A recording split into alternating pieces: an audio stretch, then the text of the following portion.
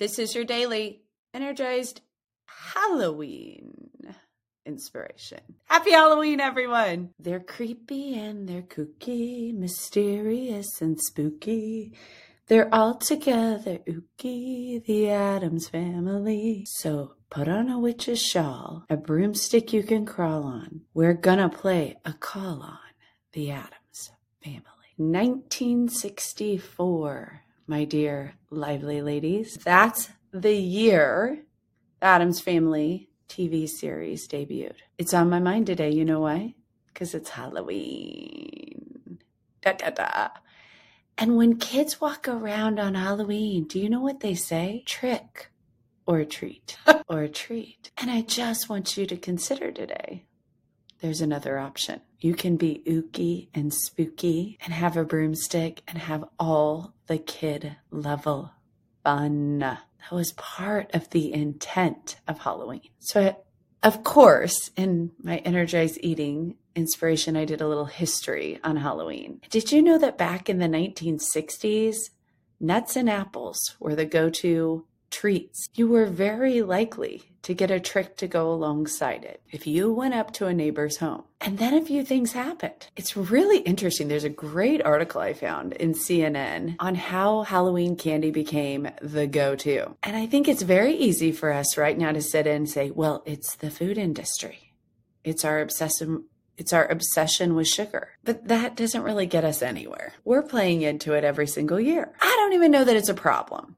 Other than we don't even think of the other options anymore. And we think that they're less and more inconvenient. Yet, if you have a day a month to just be fun and play with a kid or play like a kid again, why not pick Halloween and have some life-focused fun today? You're allowed again. I think when we think of this, we think, okay, I'm on a diet. What am I going to do with this food? Don't worry, tomorrow's episode will be on that. But today I want you to play. Do you have an old costume?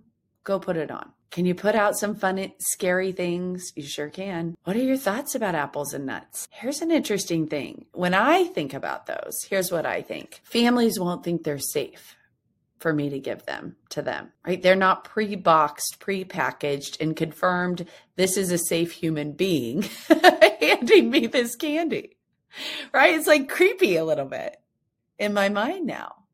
And if you read, I've read a few different articles on the history. They're like, well, it was just convenience and those sorts of things. But I love this CNN article because it actually says that in the 1980s, after Halloween candy entered the picture with Hershey and all the Hershey chocolate and those sorts of things, there were a few key times when Halloween candy grew the most. In the 1970s, it became that wrapped candy was the only safe thing. And then in 1982, actually, let me go back to 1970s when a New York Times article came out saying that strangers could trick or treat poison children. And they cited two unconfirmed incidents in New York where they speculated that an apple might have a razor blade hidden in it. Okay. Right? We got so skeptical. We are just skeptical of other human beings. So I think it feels odd to have fun again. You can have fun in handing out candy. Don't get me wrong. But you can also have fun again and think outside the box. And that's when this becomes childlike fun for everybody.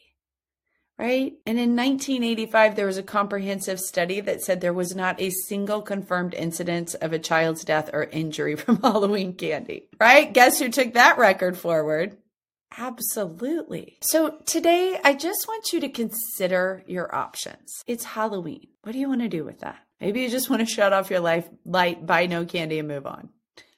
You can do that every day, but it's a great opportunity, as is every holiday, to create life-focused fun again. Maybe you serve a dinner with like eyeballs in it, just for you and your spouse, just to get a little laugh. Maybe you wear a costume around all day. I remember at my clinic, there was a year where we decided to, and then they started like coming down on the rules on it because you could be diagnosing someone with a like serious condition in a Halloween costume. Like, okay, it was like claimed emotional trauma. You can live your life that way, or you can have childlike fun again, which gets you better results for the scale and for your life and for the legacy you want to leave behind. When I lived in one of my previous neighborhoods, one of the neighbors put up like a 3-story spider web. And that alone made me want to decorate at a different level at my house. We became a bit of a little destination. It was so much fun. Everybody wanted to come over to my house. We did extra special dinner. It was just fun again. You deserve that in this life. Today is the day to create it for yourself. Don't wait for other people. They don't have to do it for you. You don't have to spend a fortune. We're going to be doing trunk or treat here in Burton, Kansas. I invite all of you who don't have another plan to come on out because I bought decorations for my car for the first time. My sister's coming up with her baby. And guess what we bought? We went on Oriental Trading and I got like the slap it hands and the slime and all of that. And we will also give out some candy. But there's just a part of me that's like, it can't just be candy anymore for me. Because I guarantee you those kids will walk away and they will actually spend more time with the slime than they did with the candy. Now, don't get me wrong. I know some of you guys are like, but it ends up being junk. Great, let it be junk. Toss it out. I actually don't care. I know there's the whole next step, which is like, what about the environment, Emily? We're not going to ruin our environment with some Halloween slime. And the container's recyclable. And that is going to be so much fun. Happy Halloween. Be a kid again. Have some life focus fun. Today is the day.